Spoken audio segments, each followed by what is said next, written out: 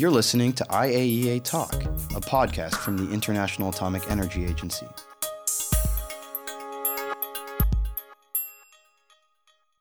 This is Omar Yusuf, and on this episode of IAEA Talk, we look into the work of the agency at the Nubian Sandstone Aquifer.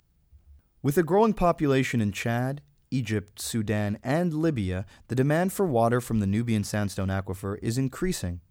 The water from the aquifer is shared between the four countries. Any overuse of water from one or several countries could decrease the water levels, damage the ecosystem, and indeed deteriorate water quality in the other countries. Recently, the four African countries partnering with international organizations reached an agreement to establish a framework for using the water from the aquifer. According to this agreement, the countries have committed to a shared vision of cooperative management, with full involvement of the Joint Authority. The Joint Authority is the coordination body established by the four countries for the study and development of the Nubian Sandstone Aquifer.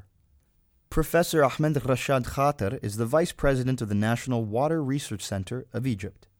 For 5 years, we have been studying the aquifer system. We have identified all those issues of mutual interest. We have identified also those transboundary problems, By signing this document today, the Strategic Action Program, this, as I said, declared the consent of the four countries to start actually implementation of those joint projects together. The IAEA worked with countries and international organizations to map the aquifer, and the agency did this by using a technique known as isotope hydrology. There are some naturally occurring isotopes of water that have radioactive properties, and such isotopes decay and become stable with time. In applying isotope detection techniques, scientists can determine the quantity, quality, and indeed the renewability of water by measuring its radioactive isotopes. Mr. Andrew Hudson, Head of Water and Ocean Governance at the United Nations Development Program. UNDP GF really approached IAEA as a United Nations agency partner, specifically targeting the great technical capacities that the agency has in the area of groundwater hydrology. That is, understanding how underground water moves, how to protect it, how to manage it.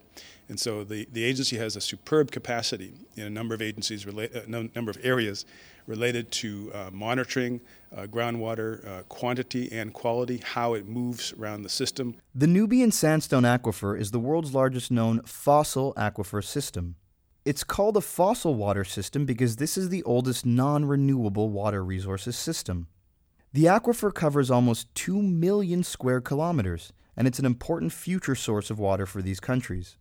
The water security of the four named nations depend on the sustainable use of the Nubian Sandstone Aquifer.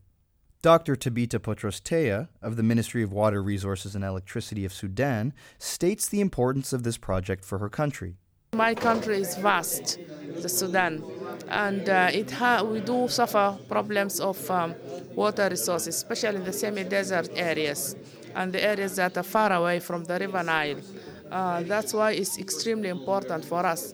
It will be important for human beings, drinking water, for farming activities, for our animal resources as well.